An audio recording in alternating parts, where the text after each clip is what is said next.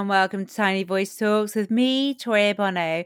And today, Tiny Voice is talking about LGBTQIA+. Although I haven't actually got a title yet because Ian and I haven't quite decided on the title. The title will arrive when we've figured out the entire conversation, people. So today I am joined by none other than Ian Timbrell to talk about all of this. So welcome, Ian. Thank you for having me. I'm so excited that you're here. It's taken us a while to get to this point, hasn't it? We've sort of been back and forth and things have come up and we're finally here today. We have got here in the end, and thrilled to be here. And I know we've talked a lot already, so I know there'll be lots to talk about today. Absolutely. So for anyone that hasn't come across you, Ian, who is Ian Timbrell? So I am a deputy head teacher in a primary school in the South Wales Valleys, originally from Bridgend. I'm a huge grammar geek and a sci-fi nerd as well. Often find watching Star Trek and reading books about grammar. I've been a teacher. I was actually going to be a doctor originally. That was my original plan. It was, yes. And it didn't quite go to plan because of reasons we'll talk about later. But yes, and I went to teaching a bit late. But actually, it was sort of where I always should have been. And I've got an 8-year-old son who I adopted, a 9-year-old. I keep saying 8. He was 9 2 weeks ago, and I have to get used to saying he's 9. It's just terrifying how the time is flying by.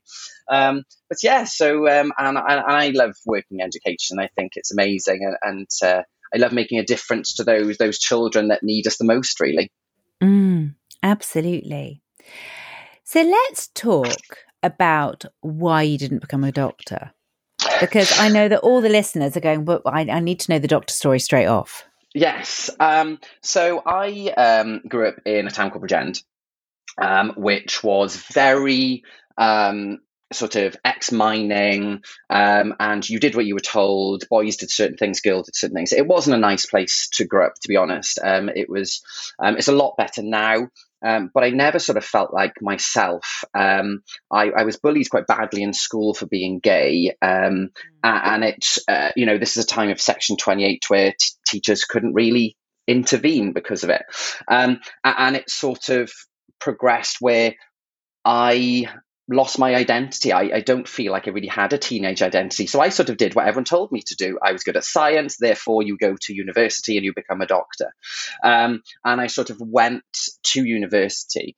And unfortunately, because of the bullying I'd received, because of several things that happened, about halfway through my second university, I actually tried to take my own life.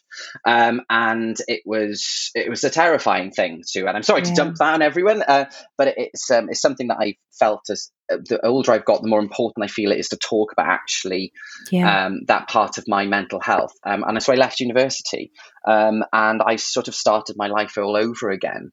And it was an incredibly difficult time coming to terms with who I was, but I didn't feel I could go back to university. I felt like I needed a fresh start. I actually went to work in a call center, which is so different, obviously, from being a doctor. But I did feel like I needed that new start, and I actually tried to find out who I was for the first time in my life.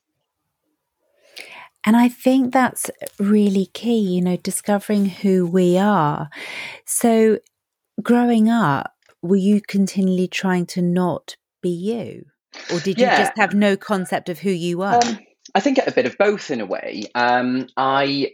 I knew that I was different from everyone else. I knew that, and I remember, so it's funny, I actually tweeted, for those of an age, remember Pat Sharp from Funhouse. And I remember Pat Sharp. Well, I remember watching Pat Sharp and thinking, when I was about 8 and 10, thinking there were strange feelings going on that I didn't really understand. I now know exactly what those feelings were. And I actually tweeted Pat Sharp the other day, and he tweeted me back. It was like, exciting. For an 80s child, it was like my 80s dream came true.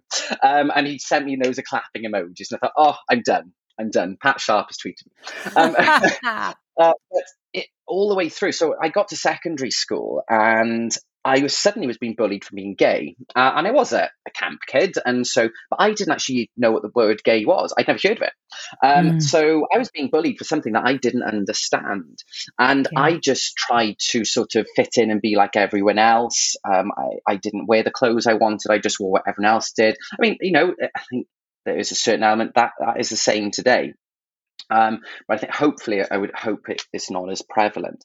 But then what started to happen quickly was the bullying sort of increased, and I actually complained to the school, to the secondary school, and the words of the deputy head teacher were, "Well, you just need to try and fit in, don't you?" And those words have always stuck with me. I was this 12-year-old boy who was struggling with his identity. And Yeah. so I never developed my own identity. And I was, as I said in my introduction, I'm a massive nerd, but I love Star Trek. And I didn't tell anyone. I watched it in secret because other people didn't watch it. And it was even that sort of tiny thing. I didn't want anyone to know that I was different in any way at all. And it sort of started to unravel really when I got to about 16. When those boys that were bullying me left the school, and suddenly I was left without this reason not to be myself, but I just Yeah. didn't know who I was, and I just hooked onto everyone else really, and that sort of obviously took huge toll on my mental health.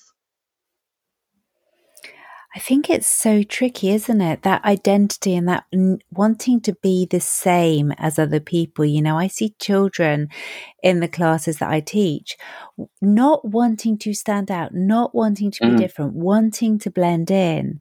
And, something that we were talking about before we even press play was about the binary nature of the society that we mm. live in, that actually we live in a binary society. And that's what we are placing on children from the get go, isn't it? Well, one of the things that drives me insane is gender reveal parties. And Oh, I understand, yeah. people are thrilled to find out if they're having a boy or a girl. My question to them is, does it make a difference? Why? And also then, and even like, these cakes and these guns where you go, the girl is pink and the boy is blue. So this child hasn't even been born yet, and already you are labeling them with colors. It's like when you look at clothes shops and toy shops, isn't it? The boys Yeah. section is all blue and destruction, and the girls is all princess and unicorns and pink and fairies.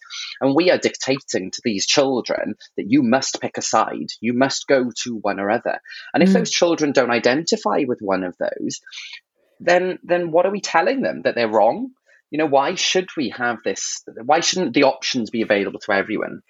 And it is concerning that we do that before they're even born. Absolutely. And I think, it's interesting because even when they start school, there is a clear understanding of what is female and male, what are girls and boys, that the girls do this and the boys do that. And because, I've had lots of discussions with reception teachers about this and the fact that actually this isn't something that is constructed in school. It's already Mm, there. yeah. And as you say, it's sort of starting from gender reveal parties where we've decided my child's a pink child or a blue child, and the child has no option to be anything else at that point. So by the time they're actually 4, things have already been ingrained in them. I think it's really important as schools we have a responsibility from day one to challenge that. And I Yes. think the way that we challenge that, my belief, isn't to make an issue of it, but it's just to make sure that we don't create a binary in early years. Yeah. We were chatting earlier about an example of a fairy tale topic, and a colleague of mine and we've had very open discussions, and she's happy for me to share it, where she actually planned where the girls were going to design princess dresses and the boy were going to design the prince dresses. And already, so we're saying to them is that the girls wear certain things and the boys wear certain things. Why can't they just design a wedding outfit? Who cares what it is? I mean, chances are it's going to be covered in glitter and sequins and everything anyway, because they love that. Why do we have to separate them straight away? And I think it's really important that wherever we can remove that gender binary is really important until those children are old enough to make decisions of their own about what they like. Absolutely. As I said to you before we started recording, I've been working with the University of Surrey on some gender lessons, and one of the other teachers is a reception teacher. And, one of the things that she's been doing is very much breaking that societal stereotype around what is male and what is female, because it helps children to understand that they don't need to be boxed up. Now, I know some people feel uncomfortable about gender being discussed early on in school life, but it's more about not labeling, isn't it? Absolutely. And we're not saying to sit down with nursery and have a chat about gender binary in society and Yeah. history. There's no need for that. It's just removing that binary. So it's not talked about, and that the children, if that, I think it's interesting that very often with nursery children, I'll often hear from teachers about how the boys go and wear the dresses. Very often you hear that in nursery. Yes. And it does disappear very quickly. Why is that disappearing? Why is it an issue when they get older that they stop doing that? Why can't a boy wear a dress? It's we had some lessons on. I studied with my class and gender history, and they loved it. They found it really fascinating, and I wore heels for the whole thing. And they absolutely loved it. They was hilarious. Me tottering around on these 4-inch heels. I mean, it's hysterical. The other members of staff in school didn't know how I could walk around in them. But it was just, I was just making the point of, no, this is not what I normally wear. But if I want to, then I should be able to wear them, and no one should bat an eyelid, because actually we should be able to like the things we like and wear the things we wear. It's no one else's business. Absolutely. Now, something that you said to me earlier was about the fact, well, you were talking about the history of gender and about the fact that it was all to do with colonialism, which I had no clue about. Yeah, it's really interesting. So obviously, gender binaries go back a long time before colonialism. But what the fascinating thing is, before the British sort of took over a lot of colonies, was many places actually had up to 5 genders, and places like India actually still has third gender in legislation. So an example, Native American tribes ranged between 2 and 5 genders at different times. Wow. And what happened was then, when the colonies came in, they brought Christianity with them and insisted that they would go down to 2. Now, there's a lot of sort of theories behind this, but one of the main theories is that actually it's to do with oppression of gender. Because if you've got 5 genders, when we think about who was in charge at this time, it was generally straight white men. And so they wanted to control, and it's far easier to control the opposite group. If there's another 4 groups to control, that's very, very difficult.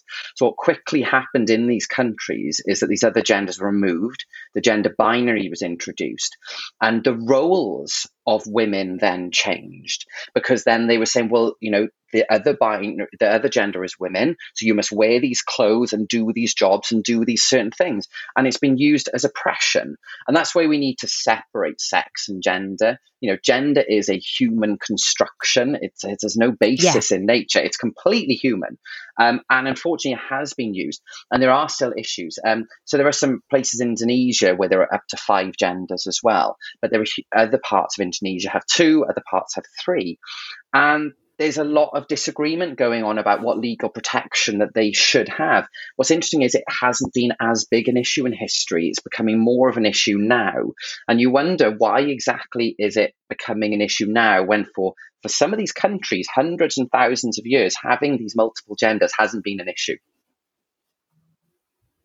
That's really interesting. And I think it's really interesting what you've just said there about gender being a social construct and not a biological one, because we use the word gender as if it is the biological one.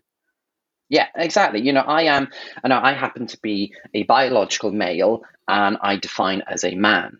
However, and what's interesting, it's going on at the moment with some quite large celebrities, is that they are insisting that your gender must match your sex.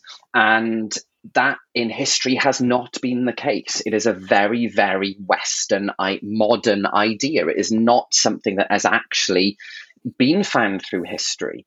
And that it is important that we almost decouple those two things. It is interesting when you sort of try and define what sex and gender are. They're actually much harder to define than you think. It's even they sex, really are. How do you define it? Do you just define it by chromosomes? Because if you define it by chromosomes, what happens if someone has a 3rd chromosome then? Are they another sex? Or if you define it by sexual organs, what if someone has to have a hysterectomy? Does that mean they're not female anymore, or is it just the clothes they wear? It actually, it's a much harder thing than some people to think.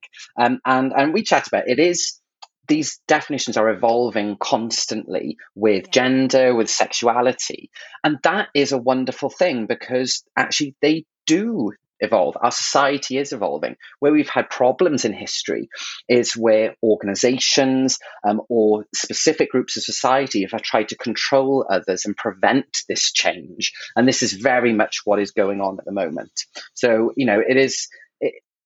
I just hope as a society we can recognize that all these things are fluid and they're not set in stone, and that actually we need to just respect who people believe they are, because they have the right to believe who they are. Yeah.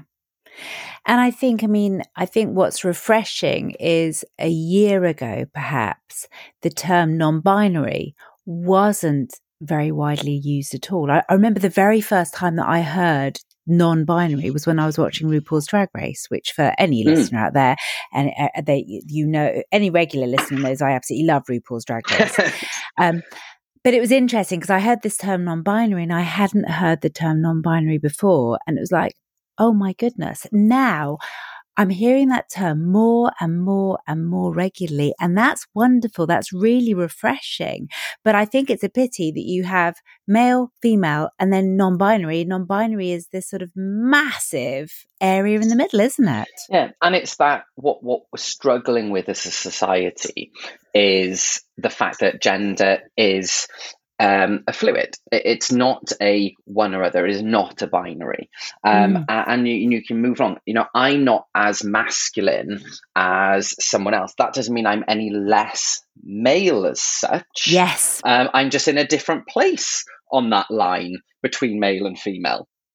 I'm quite camp at times. If I've had a glass of wine, especially, and my hands start going everywhere when I'm talking. And does that mean I'm not a man then, because I don't have all of the masculine traits? None of us have all of the traits of male and female that are traditionally, are put towards those genders. And I think that's where we're struggling in society. We're realizing actually gender is a continuum, and we're all at different points of that continuum. And we're actually at different points of that continuum at different times. I'm very much at different places with different people.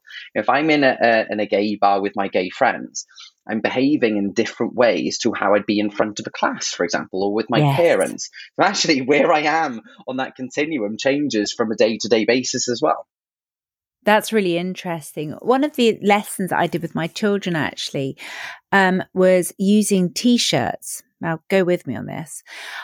Basically, I provided children with different T-shirts, and I said to them, would this be worn by a male or a female? And actually, it was trying to get that idea that they're not binary.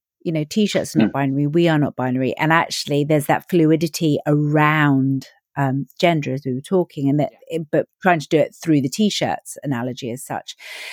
And it worked really well because children began to actually say, oh, well, actually, my dad wouldn't wear that, but my brother would. And I might wear that, but my mum wouldn't. And they began to go through and talk about T-shirts in a different way and recognize that there was no binary way to it.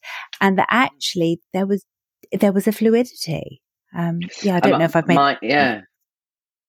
My boyfriend has got quite a few women's jumpers, for example.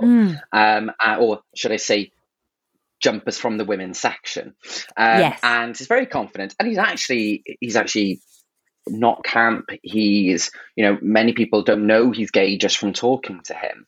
But he's so comfortable with his gender that he's more than happy to go in the women's section.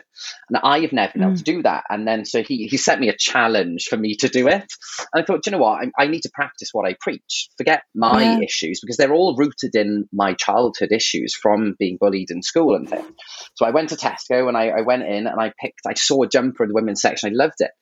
And I was with my son, and even my 9-year-old said to me, "Why are we in the girls' section?" I went, "Oh, because I like that jumper." And he went, "Okay." That was it. That was literally all I had to say. And I picked it up. the nerves I had taking that jumper to the changing rooms were incredible. And how wrong as a society is that me as a gay man felt nervous picking up a woman's jumper to try. And actually, do you know what? It looks fabulous. And it's going to be But do something you know that's what's actually opened my interesting? eyes. Yeah. What's interesting though is in a sense, it's much easier for a female to go into the male department and grab something than a male to come into a female. Yeah, really. Sorry, that's just sort of dawned on me. Yeah, but you look in to. history. Yeah. So I was going to say in history that happened, and it's far more accepted. So you've got like Rita Sackville West, who's a poet, Gwen Lally, who's an actress. They were wearing women's clothes at the time they were really famous, and it was absolutely fine. If a man did the same, he was seen as a drag or a transvestite, and so you're absolutely right. It is far easier. Yeah, fascinating. Now, I want us to go on to terminology, and I want us to go on to terminology around sexual identity. So we've got LGBTQIA+, and I was talking to someone about this the other day, and they went, "Oh my God, like there's so many letters now." And it's like, and it's because people are identifying in so many different ways with regards to their own sexuality, aren't they? They are, and I tend to use LGBTQIA+, but if I'm writing, for example, very often I'll shorten that to LGBT+, not to diminish the other ones, and sometimes you'll see LGBTQ+. None of them are right and wrong, and that's really important. I'd say to anyone, don't panic about the plus is there to include all of the others. So, for example, if I use LGBT+, that is including QIA and any other types of sexualities, because there are lots of other sexualities as well that aren't in that list. So I wouldn't worry too much. Where the issue comes is where people start to leave out specific ones, for instance, leaving out the T, for example, and just saying LGB and stopping there. And that's where, that's why that plus is there, is an inclusive symbol to, welcome all genders and sexualities into that community. So let's talk about, if you don't mind, actually, I'm going to just hand over to you to actually talk about the definitions of each one. Is that okay? Yeah, of course. And the first thing I would say is these are my definitions, and each one has been done with a lot of research, but you may very well see slightly different ones. And I'm more than happy to have a discussion. And we were chatting earlier, when I did a blog post a few weeks ago on this, I had someone tweet me and challenge me on my definition of intersex. And we had a really good exchange on Twitter. And I've left that public for people to see. It's important to realize that we are all learning. And actually, in my blog post at the end, I went, I bet in 5 years I'll rewrite this because it'll all change. And that's the nature of these terms. So I'm going to go through them, but I think it's for everyone to bear in mind that these are mine and I am learning all the time, just like we are.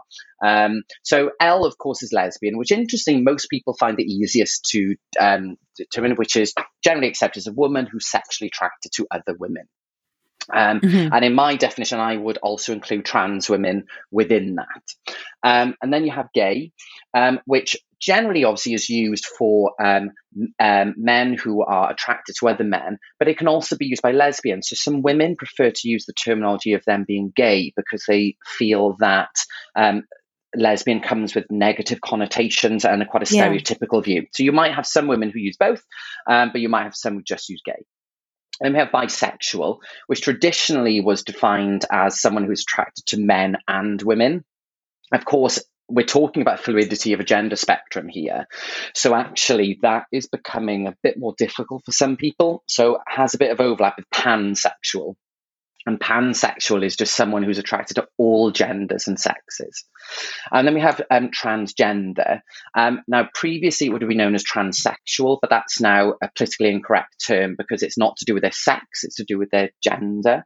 And it basically is someone whose gender does not match the sex they were assigned at birth. The gender is the important thing because there is a huge misconception that a lot of people, every transgender person has to undergo gender reassignment surgery, and that is not the case. In fact, many transgender people never have the surgery because it's about living with the gender of who they feel they are.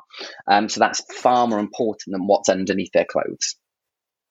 And then we have the term queer, which is a very interesting one because it was used as a very pejorative, offensive term previously, but it's like being reclaimed by the community, as other communities have reclaimed other words. But basically, it just is your sexual orientation does not align with traditional male-female. So it can include gays, lesbian, bisexual, pansexual, or someone can describe himself as queer who says, do you know what, I don't fit into any of those brackets because I move between them all the time. And very often. And I have started to use the word queer about myself, but it's a tiny bit triggering because of bullying I've had. So I'm struggling with it a bit with myself, but I'm more than happy for others to identify because, people should be able to identify how they feel.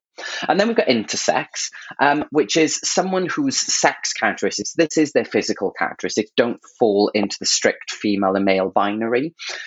This can be if their genitals, their organs, or the hormones aren't the same. And it can also be if someone doesn't have, for instance, XX or XY chromosomes. So some people may have 3 chromosomes. And the interesting about intersex is a lot of intersex people will never, ever know.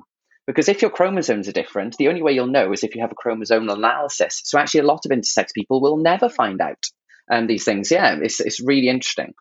And then we've got asexual, and this is someone who does not have sexual feelings. It can have incredibly fulfilling relationships and marriages and children, but they don't have that sexual drive that other people. This is very different. Some people mix this up with celibate, whereas celibacy is a choice. Asexuality is that a person does not have those sexual feelings. And the last one is the plus.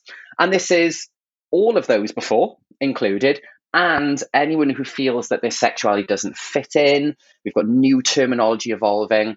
But, the symbol very much acknowledges that it is a very extensive list already, and we could keep adding until cows come home. But actually, to make it more manageable, that plus symbol is accepting that there are others that will be added, and that we welcome everyone into that community. Absolutely. And I think, that has just been so useful, you going through that terminology, because it is tricky, getting those terms right and knowing, I'm a heterosexual woman. Using those terms correctly is important to me. I want to get it right. But as you say as well, it's important to ask people what they want to be. Well, I don't know quite how to put this. It's important that I don't label. It's important to allow people to label themselves, and then I use that label. Does that? Absolutely. I put that correctly? Yeah, absolutely. And that's the thing, whether that's gender, sexuality, or anything, no one has the right to call me queer unless I am comfortable with the term. Yes. And I am not comfortable with the term. So if you describe me as queer, that is offensive. You have been offensive. It's the same as pronouns. If someone wants to identify themselves as they, that is entirely in their rights to do so. And everyone should respect that. No one else has the right to define who anyone else is with any of the protected characteristics. That's one of the reasons that these protected characteristics exist, is because equality is so important, and everyone should feel welcome. And so it's important that we all respect how each other feel and how we all identify. Absolutely. Now, I could continue chatting to you about this for ages, but do you know what I feel? I feel I need to have you on again, Ian, to discuss, other aspects that are really important to get right as teachers. I feel that this is the first of many conversations for us, because this is about actually the history of the words, why they're there, the history of gender, sexuality, and so on, and actually getting the terminology right. But I want you back on to talk about more. Would that be okay?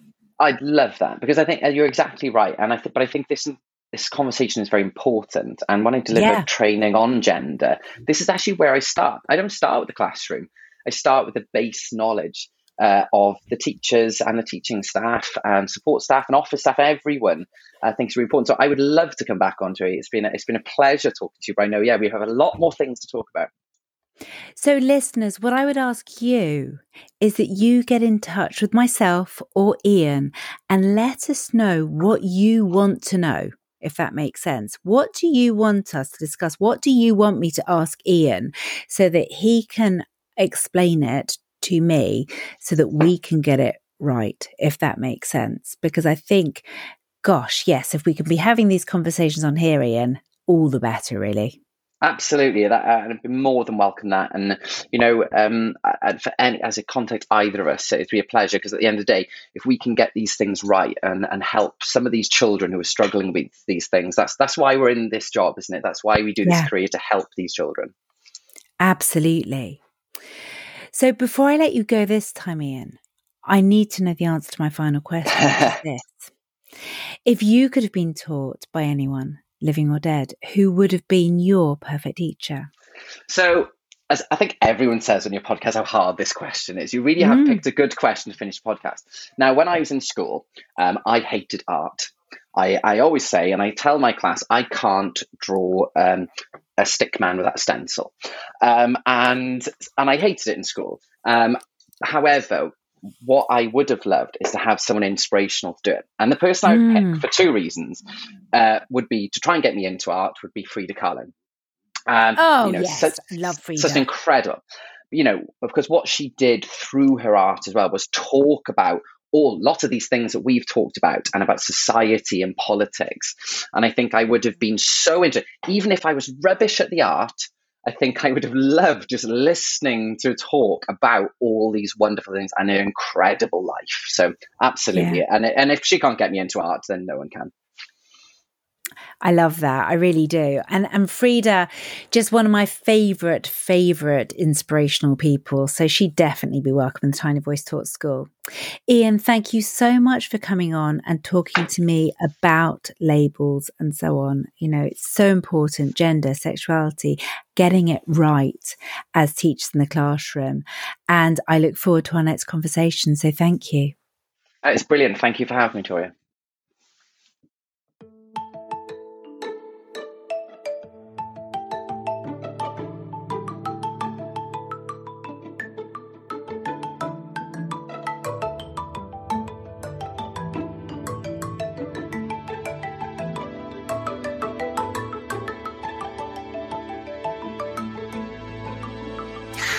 Voices.